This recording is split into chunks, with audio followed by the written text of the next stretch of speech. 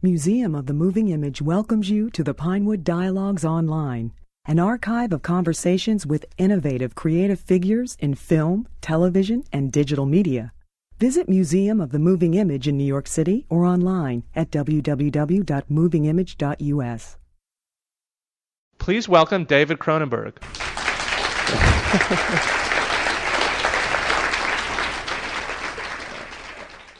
The thing is, I didn't read the book until later, and then I read a lot of Patrick's stuff, and I thought he was a wonderful writer.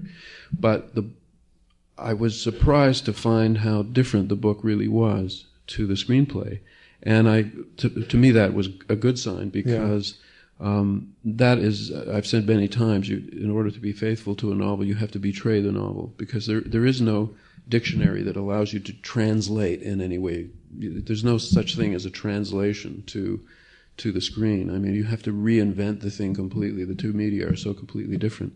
And if you feel that you have achieved that, it's really an illusion, to make you think, well, it's almost like reading the novel. If you can do that, it's a kind of a miracle. But I don't even worry about that. And obviously Patrick didn't worry about that either, because he was very brutal in sort of his reinvention of the character of Spider and the basic structure of it. And this is how it went. In the book, Spider writes the novel. That is his journal. The novel is his journal. And that means that he's very literary and he writes beautifully. And he's very adept with words and very manipulative and so on. The screenplay that I read had Spider writing in his journal in English. You could read it. And then it had voiceover. And it had basically Spider reading from the novel. And I said to Patrick, and that was even before I read the novel, I said, these are two different people. There's no way that the Spider that you've invented for the cinema could be the one who speaks this way, who has these perceptions, and in particular can be that articulate about what he's feeling and what's going on in his head. So my solution is the usual one, which is just subtraction. I just got rid of a lot of stuff that was in that first draft, in particular the voiceover. And I still wanted Spider to be writing, because I needed something physical for him to do that was obsessive and that let you know that he was basically taking evidence for a crime that he felt had been committed. So he was very obsessive, and I needed him to have something physical to do, but I didn't want to read what he was writing. So I asked Rafe to develop his own hieroglyphics, kind of cuneiform, that he could write very fluently, and I'm sure he still can. So he developed that, and because I wanted to be able to see him do it, and he has very specific, very distinctive hands. I didn't want to have some graphic artist's hands in there doing something. So that was all. That's Rafe's design. And the narration and his sort of muttering, incomprehensible. Really? Voice. You didn't understand that? I had maybe it was a sound system. I don't know. When we showed the film in Cannes, they had French subtitles for every. Yes. They did. And the translator is Serge Grunberg, who's written books on me, and is a very close friend. And I said, Serge, why did you do that? He said, the problem is, if he speaks and there are no subtitles, they think we made a mistake. That's great. Because they'll expect a translation. So there's a lot of stuff there. I think he invented some of it, Serge. Because you can't really understand all of it. We'll show it with French subtitles next. That's got to be great. This French subtitle version is the version. So, well, that was something. I mean, Rafe and I, and in fact Peter Suschitzky, the director of photography, we all work in a very intuitive manner. And so I don't do storyboards, and certainly for Spider anyway, Rafe didn't do the equivalent of that, which might be a long rehearsal and preparation and so on. The preparation is very physical. I mean, actors are bodies, they're very embodied. Directors are kind of disembodied most of the time. You're behind the camera. If you have a cold sore that day or your hair looks terrible, it just doesn't matter. But if you're an actor, those things really do matter. Because your body is your instrument, and everything that touches it is important to you. That's why actors, it's not vanity. They have to be obsessed about their hair and their makeup and their clothes and so on. So, as many actors do, but in particular as Rafe does, It's all accumulation of details. You get the clothes right, the nicotine stains on the fingers, and so on. And there's a lot of preparation that goes on before you start to shoot. But we realized the first day of shooting that we had actually never seen Spider walk. And of course, the language that Spider speaks is mostly body language. That's his main language in this movie. And so it was crucial. The first shot that we did, which was the shot of him walking down the street towards Mrs. Wilkinson's house, a crane shot. One of the main things that we were looking for is is that the right walk for Spider? Because you're establishing it. It's got to be. There has to be continuity, and so it's all, it develops in a very intuitive, day by day kind of way. When did you shoot the first shot? The shot in the train station is just amazing. I mean, it's such a powerful image. Is that something that was filmed early on? That was the last shot we did. Was it really? Yeah, I used all my extras in that shot. Well, in a way, it's true because you'll notice. I find the feedback that I get from English people is terrific because they really find this to be accurate in terms of the tone, the feel of maybe 1959 and the flashbacks in the early 80s in England. But the truth is that you will never find the streets of London as empty as I shot them. Not in the 50s, not in the 40s, not ever. And I had extras dressed in period costume, and I had period cars ready to drive through the frame and baby carriages and stuff. And whenever I put them on the streets with Spider, it felt wrong. And I kept subtracting. Once again, I said, well, let's get rid of that, let's get rid of that. And I would end up with Spider alone. So that was when I realized that we were not just making a sort of first-person movie, but almost an expressionistic movie. That was Spider's inner sense of isolation that we were showing rather than what you would see if you were standing there on the street with him. So it's a kind of double game that I'm playing, which is sort of cultural accuracy, but an expressionistic version of it.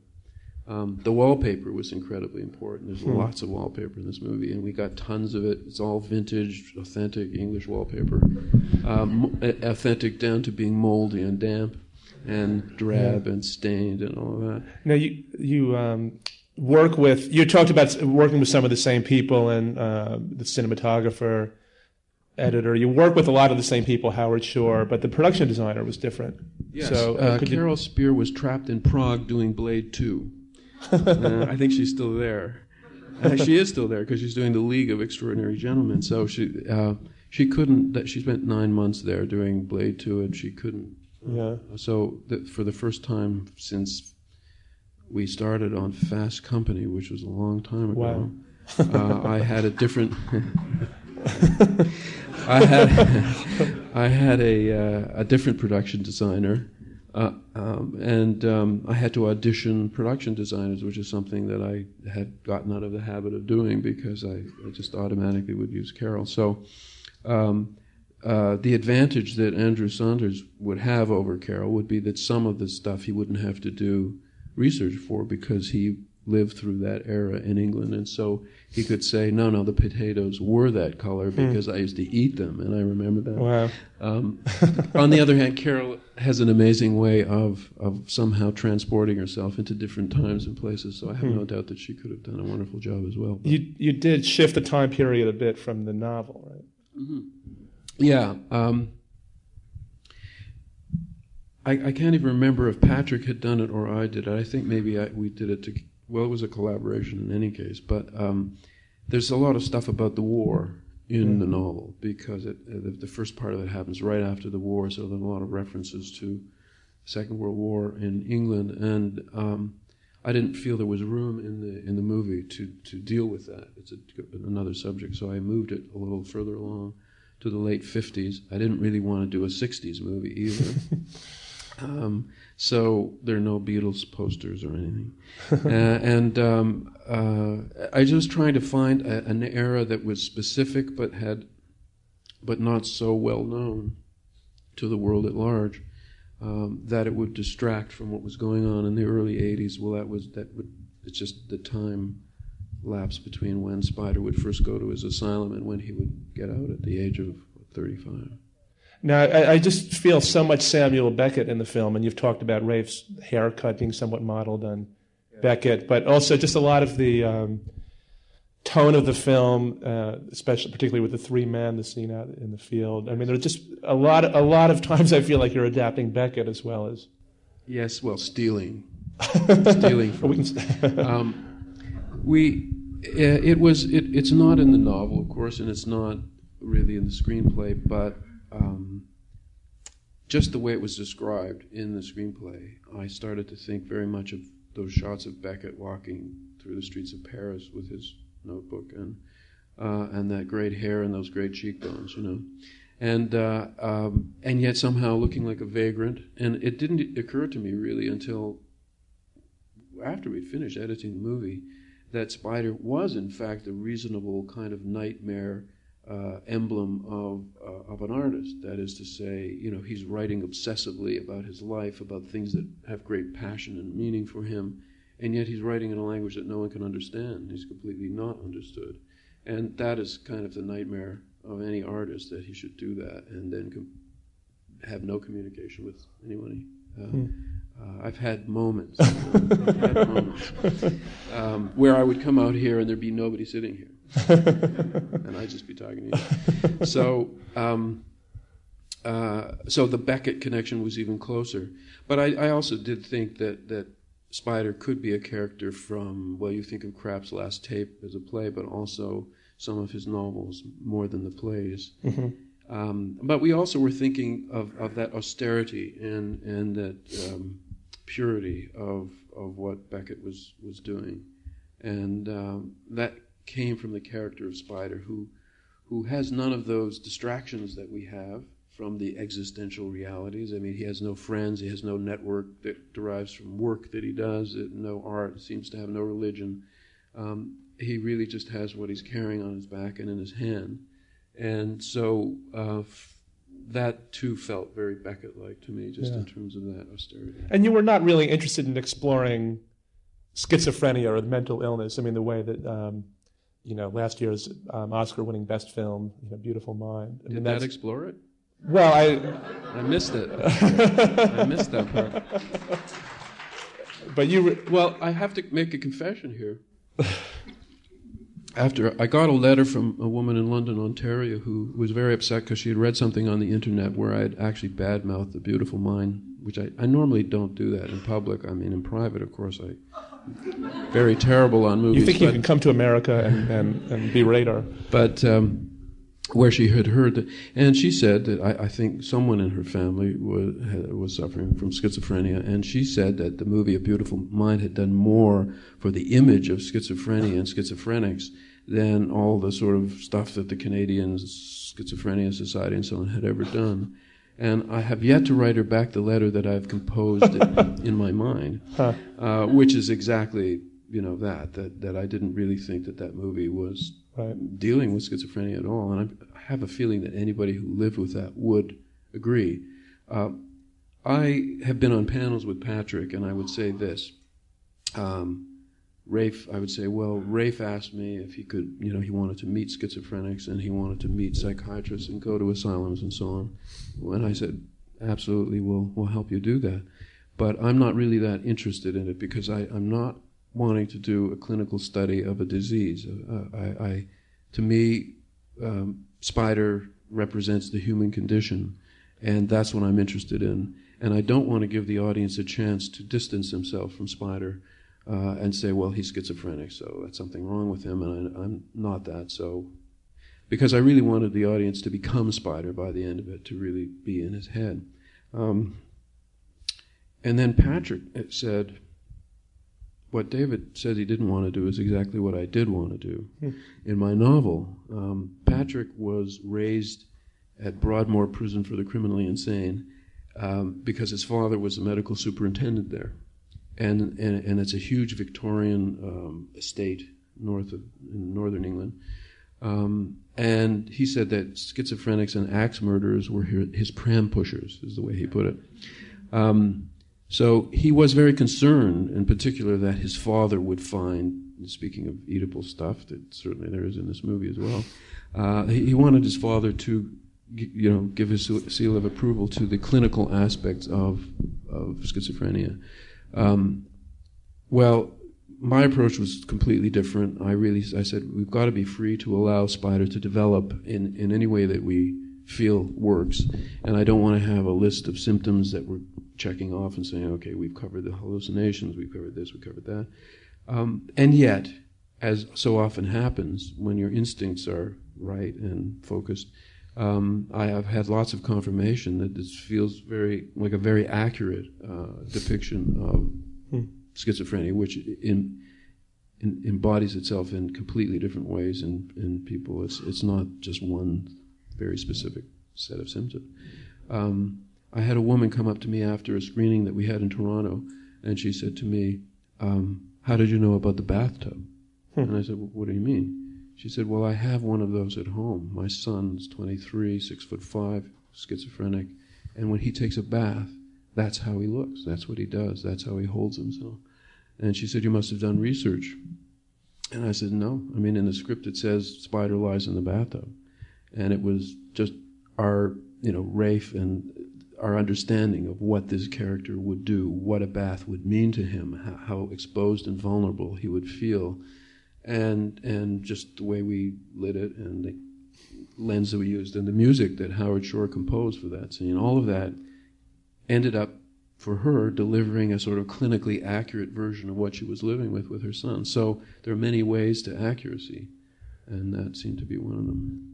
Could you talk a bit about how you created so many of your films create a subjectivity where we're in a world that's really the world of the main character, and you do it, I think, in subtle ways. I think through camera placement, through the sound design in this film is very subtle, but very, I think, really takes us inside Spider. So I don't know if you could talk a bit about, sort of cinematically, how you create this. Well, once again, I say it's kind of intuitive. I don't really know what lens I'm going to use before we shoot, and I don't know how I'm going to choreograph the scenes before we shoot. So it's really a matter of feeling your way through the scenes one by one and experimenting. It's hard to say. I mean, there are a lot of technical things I could say. We used a very low contrast Fuji film stock, which is not normally what Peter Suschitzky and I would do. And that tends to make the shadows more gray, not very dark, and the brights are kind of muted. And then I used a very wide-angle lenses for close-ups. They're wide-angle in the sense that you don't normally use them for close-up, 21 millimeters and 27 millimeters, which sort of keeps the background in focus as well as the face, not the normal portrait thing that you would do. You'd normally use a long lens that would throw the background out of focus. But so it sort of kind of makes Spider blend into his own background in a way, and this is all rationalization after the fact. I freely confess, but it just felt right when we were doing it, And although there is a sort of an analytical thing that it was intuitive as well. There were a lot of effects that would be what you call special effects in the script originally, and even more in the novel. They are the kind of things that people would think that I would really like to do. But in fact, I only like to do that stuff if it works. I don't really. Special effects is just like lighting or editing or anything else. It's just another thing that you use if you need it. Not something I think to be obsessed with. So, for example, there was a scene where the boy cuts into a potato and it starts to bleed. And of course it's his mother's blood because he thinks she's buried under this potato patch. And so it's very legit kind of hallucination. But it would be very obvious to an audience that it's a hallucination and that it's not real. Right. And I had the guys make the potato. They showed it to me. It exploded. The first time they showed it to me, it got blood all over everything. This is normal for effects guys. And then they were very, very sad. Melancholy, I'd say, when I didn't shoot it. But the thing was that I realized by that time that it was from some other movie. the movie gradually reveals itself to you. It doesn't mean that you don't know what you're doing, but it does mean that you're kind of creating a complex living thing, and you want it to surprise you and push you around and tell you what it wants to do and what it doesn't want. Characters do that too when you're writing. And you normally let them, because that kind of life is very hard to find, and when you've got it, you don't let go of it. So the movie was kind of telling me what it wanted to be. So the main hallucination in this movie is, of course, Miranda Richardson playing Yvonne. And I felt, if it's a subjective movie, then when Spider thinks something is real, we must also. And those other effects hallucinations, we would know that they were not real. The other thing is that when Spider is confused, then we're confused. And if you're going to really be rigorous about it, that's the game you're playing in this movie. Is it's okay, I'm really going to do this. And it was very difficult for Gabriel Byrne playing Bill. He said it was the most difficult role he'd ever played, and he's played a lot of roles. But it was because a lot of the time, maybe most of the time, he's not playing a character. He's playing the fantasy projection of another character. And that's very difficult to do. Where do we see the real Bill? Little bits and pieces kind of come out. And the main scene, of course, was the scene in the woodshed where he says to Spider, "Why are you so angry with us?" And there you see, it was very interesting also in Toronto when we screened it. People laughed at that line, and I would never have anticipated a laugh at that line. And then I realized, of course, that if you really believe that Bill has murdered his wife, Spider's mother, and replaced her with this slut from the pub, why is he asking, why are you so angry with us? I mean, it's obvious why the kid's angry. Then the audience got quieter and quieter, and they began to realize that, oh my God, maybe that isn't really true. Maybe this is the real Bill that we're seeing, not the demonic Bill who can kind of kill his wife and then have a swig and bring her home and not seem to worry about what the neighbors would think and expect the kid to just kind of accept this woman. But that's what happens if you're really doing the subjective thing. But as I say, it makes it difficult. If you see the movie again, it will become quite a different movie, I guarantee it. Okay, let's take some questions from the audience. I'll repeat them just so everybody can hear, but right over here. Okay, did you ever have a motivation in your head for Spider killing his mother? Well, killing his real mother or killing Yvonne? Well, we don't know that what you see at the end is the real story, I mean, it's possible that Spider's mother isn't dead.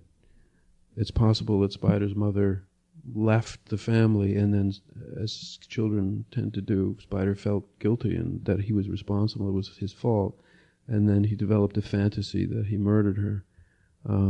So we don't know what the truth is. I mean, just because Spider thinks he's got to the truth doesn't mean we necessarily know. There could be a Spider too,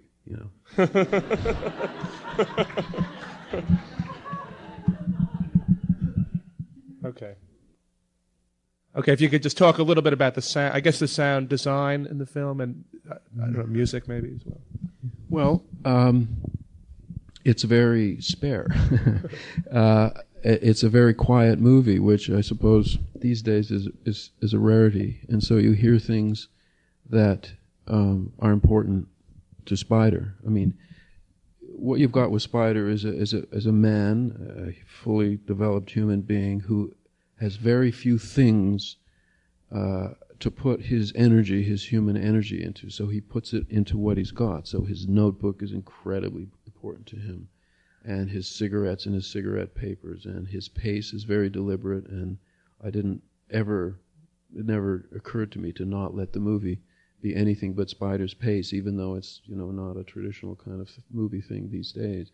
And likewise, the sounds and the smells are all very important to Spider. They're all very significant, and it means a lot of quiet, and just the sound of his feet scrabbling on the gravel has significance to him too. So that was really the shape of the sound, was that it should be very, very quiet, so that small things would take on great significance. And the music is, Howard Shore had just finished composing the music for Lord of the Rings that he won an Oscar for, and then Spider was his next movie. So, you know, they're very different, very different scores. We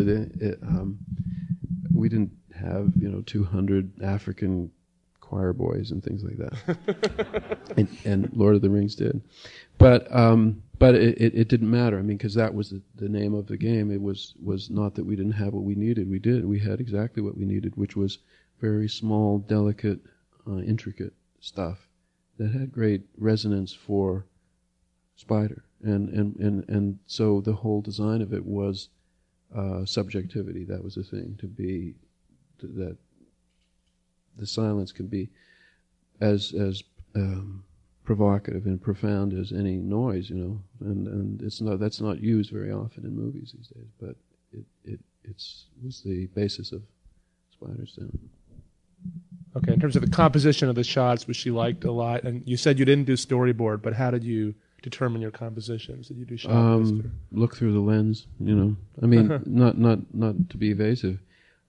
It's really a sculptural procedure for me making a movie. It's very tactile and physical, and I want to touch the actors, and I need to smell the location, and so to do storyboards is a very abstract thing. To me, it's like a kind of disembodiment, and I need to be embodied. I mean, it's a very physical thing for me to make a movie, so I want that stuff around, and that's why some actors don't like this, but I don't do rehearsals because to me it all changes when you get on the set and the real stuff is there. Miranda, I only learned after the fact, was a little upset about that. She would have liked some rehearsal, but I don't think she needed it, frankly. And so it's all impromptu. I mean, in a strange sense, a lot of what I'm doing is found art. I've put a lot of work into the look of the place, the building of the sets, or the choosing of the locations and the costumes and everything. But then when I'm there, it's kind of like I'm making a documentary of what we just did or what we're doing. So it's all impromptu. I mean, it's just, okay, Rafe is standing at the wardrobe, he's writing. What lens will I use? Let's look at this, let's look at that. Yeah, that looks really good. And then my cameraman gets excited, and he said, well, we could just put a shadow here. I encourage my cameraman to not do what cameramen love to do, which is to do relatively naturalistic lighting. I mean, if you show a room to a director of photography that he's going to shoot in, he immediately looks for sources of light. That's the first thing he does. Well, and if you're designing it, he'll say, well, can we have a skylight, and can we have another window over there, and can we have some practical lamps over there? Because he's looking for sources of light to make it real, even though it's all fakery, of course. And you'll notice that there's a lamp beside Spider's night table, and it's never by his bed, and it's never lit. Now normally they'd go right for that. Yeah, let's put it. And I said, we're never going to see that on because it doesn't work. This is England.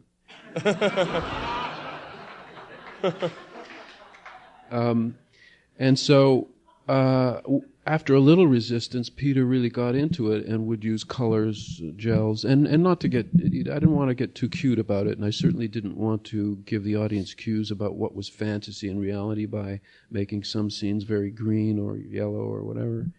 So we didn't do anything like that. But there are some scenes in Spider's room, for example, where the light is coming from a wall. It's just a solid wall with no light fixtures on it. Light could not possibly come from there. Once again, it's a subjective. My excuse was to say it's the way he lights it in his head. So those are some of the ways that I was working. More than any other filmmaker that I can think of, your films, at least in me, always you can really create a sense of unease and anxiety. I was watching CNN today and I felt the same way. They're great. Fabulous. Okay, so at what point in the production did you decide to have Spider as an adult present in some of the memory scenes? And speaking of unease, I suppose, also. Right. Yeah. Yeah. Well, it was in the script. Now, Patrick seems to remember it one way, which is that he only had Spider present in his own memories in one scene, and then I asked him to extend it to the whole movie. And I don't remember that. I thought it was like that to begin with. But that's in the nature of a good and sort of fluent collaboration. You when it works well, you can't remember almost who came up with what. So I really don't know which way it is. But I always liked it, and I always thought it would work. And the only other time I've done something quite like that was in The Dead Zone, when I have the Christopher Walken character present in his own visions, and that was something that was not in the novel and I had come up with. But this is different. But it seemed to me to be the perfect cinematic way to, first of all, give you the memories and Spider's reaction to those memories, how he was feeling, remembering those things at the same time, but also to show you how we are present always in our memories, that we are interfering with them. A journalist said to me, when Spider's present in his house looking through the window and lurking in the corner, it's like a director being on a film set. And I said, well, I hadn't thought of it that way, but it's exactly what it means, because he's redirecting his memories, he's cutting them, he's rewriting them, he's choreographing them. The understanding of memory from this movie, which is mine as well, but Patrick's also, is that memory is always a created thing. There's a lot of creative energy that goes into remembering. There's no version of memory that's an absolute, like a film that you would take that would stay the same decade after decade, and people could look at it and all agree that they're seeing the same thing. Probably with a film you wouldn't get that anyway. But we're constantly revising our memories and inventing them and reinventing them. And I'm sure many of you have had the experience of having something that you thought was a memory, and then later your sister or your mother tells you that you weren't there then, that in fact that was a kind of a family communal memory that was laid on you so many times that you started to think you actually remembered it. But it's been part of you for years, so is it not a real memory? This is the question. And then when you realize that memory is identity, there cannot be any identity without memory, that suggests that we are constantly revising our identities as well, and I think that is also true. I mean, one of the things that really makes this work is the child act. The actor who plays the young Spider, just remarkable. So, could you talk about finding him, working with us? Yeah, well, with Harry Potter, they said they looked at 900 kids. Which I couldn't do it. Not 900. So you just took the first one. 36. Yeah. I looked at 36 boys, and Bradley was, it wasn't immediately totally obvious, but and he was also a lot younger than what Patrick had imagined Spider as being, but as a boy. But I said, no, it has to be before puberty. I mean, that everything changes if he's 13 or 14. If he's a man, if he has hairy legs, I don't want him. It's got to be boyish little knobby English knees, in those short pants. So Spider was 10 basically, or he had to be an actor who could play 10, and the woman who did the casting in London specializes in kids. And she had discovered Jamie Bell, who was in Billy Elliot. That was her big claim to fame. And she knew all the sort of kids. And Bradley had done very little, almost nothing. He sort of belonged to a drama club and had done some little theater and stuff. He hadn't really been in front of the camera. And it was a fantastic transformation for him to see him. I mean, we were all very, we loved Bradley. And he just developed into a professional. You could see it happening.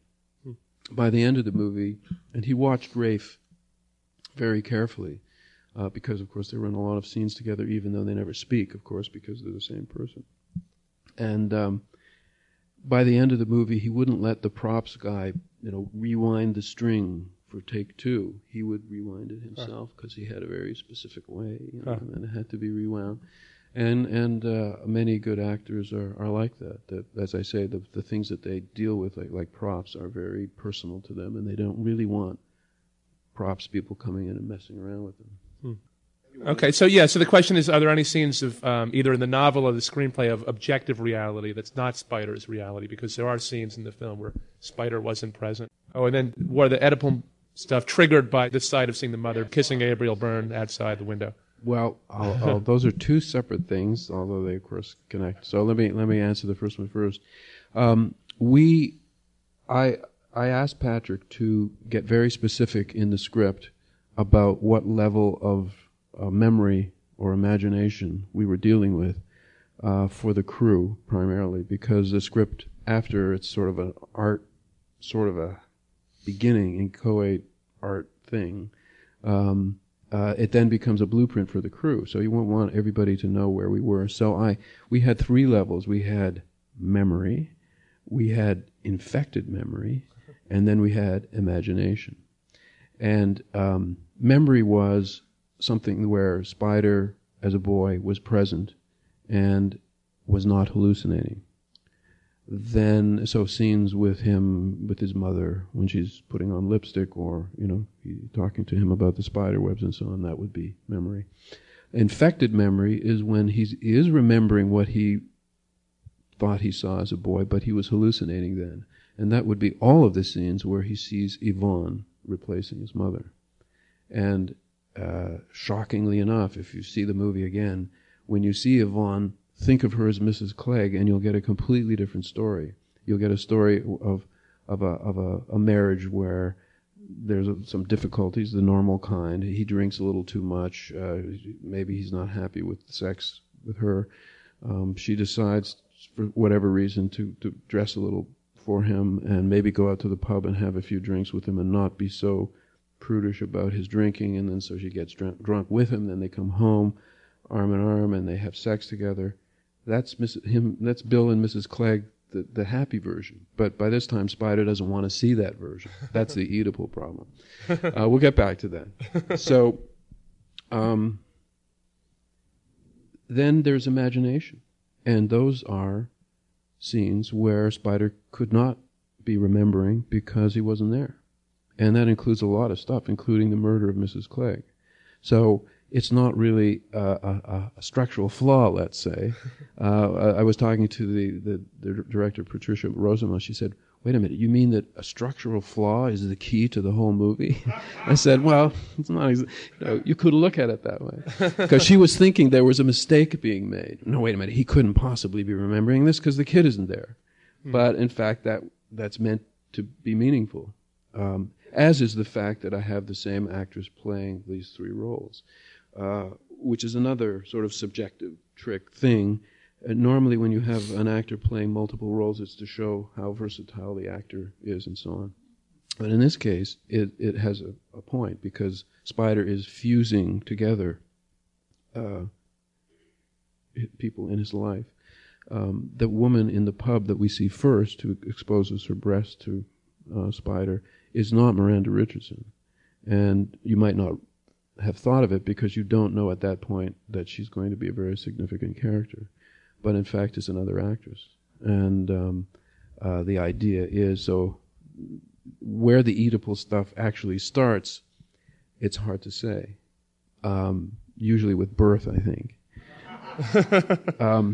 And though I'm certainly not I'm not a rigorous Freudian, and in fact we do kind of cross the line with the Oedipal thing, because technically Spider should be murdering his father so he can have his mother, but his mother happens to be Yvonne, and so that makes problems.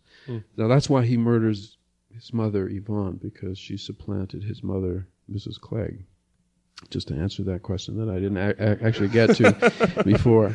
And that was something that I did change, actually, because I think Patrick, even as he wanted to be rather clinical in his approach to schizophrenia, also wanted to be kind of rigorous in his approach to Freud. And he, I think, did initially have Spider thinking he was killing his father and then accidentally killing his mother.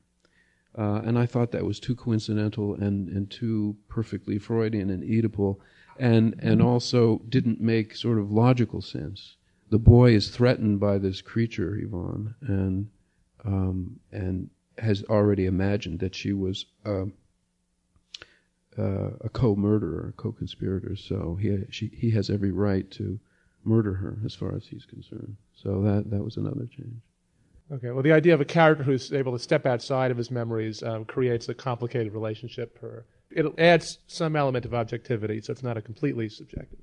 So, which is similar to the way that we're unraveling the film as an audience. Yeah, I see your point. And as I say, you cannot photograph an abstract concept, so you have to photograph people and things. And so, and when I said it's impossible to do an actual sort of translation of a novel, that's part of the problem, because even a very bad novelist can give you that interior life by doing an inner monologue. It just works in literature very well. And I think a huge part of that is the fact that consciousness depends very much on language, at least higher consciousness as we experience it. Language is so much a part of that. And if you're doing something that is outside of language, like photography, it's very difficult to find a way to suggest subjectivity. Really, it's a kind of a toss-up. But since you seem to think it worked well, I'm going to say, yeah, you're right. Okay, so just I guess we haven't talked much about Miranda Richardson, but if you can talk about how she got attached to the project and just what it was like working with her. It's one of those lovely little stories. I had tried to get Miranda in a movie before, and it hadn't worked out. And then I met her in Toronto briefly, but hadn't really spoken to her much. And so when I flew to London to first talk to Rafe and Catherine Bailey, the producer of the film, we naturally started to talk about who would play these roles. And I said, what about Miranda Richardson? And they said, well, that's amazing that you say that. I said, well, why is that?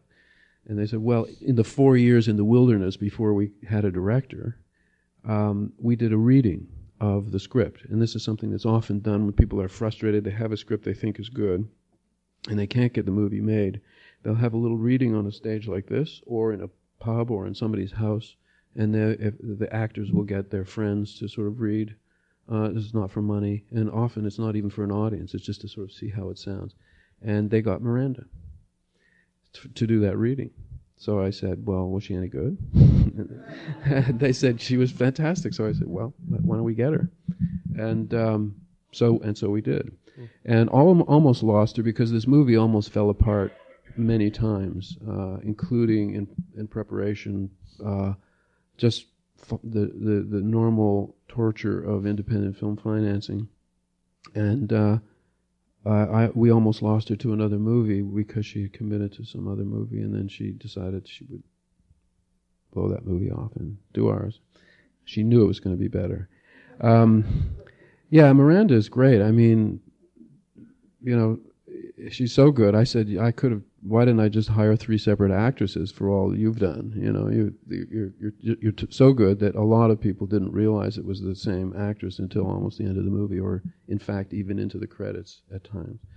And that goes beyond the game I wanted to play. If you go maybe 3/4 of the way through the movie and not realize it's Miranda playing Yvonne, and then you do, that's sort of perfect. But if you don't realize it, then it kind of defeats the purpose of having her be the same person.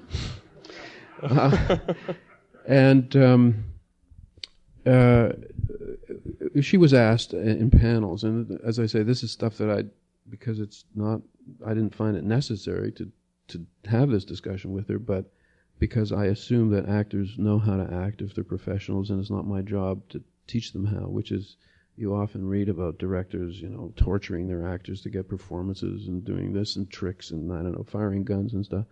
But unless you're dealing with non-actors who do need some help, my assumption is they know how to do it. They know how to torture themselves really well. You don't have to do it for them. And Miranda, said, well, I couldn't play these people as different aspects of the same person. That's an actor cannot act an abstract concept. So she would play them as separate, real people. That's the way she did it. And she said that the hour and a half or so in the makeup chair, and then change of costume, and the pointy brassiere thing for Yvonne, were all she needed, really, to segue from one character into another. There's just that little bit of time and those changes, because actors do feel all that stuff. a lot of actors say, if you just give me another pair of shoes, I'll be a different character. So that's how she did it. Okay, well, thank you. And please come back when you do Spider 2 or whatever your next film is. Thanks very much. Thank you for listening. The Pinewood Dialogues at Museum of the Moving Image are made possible by generous support from the Pannonia Foundation. To learn more about the museum, visit www.movingimage.us.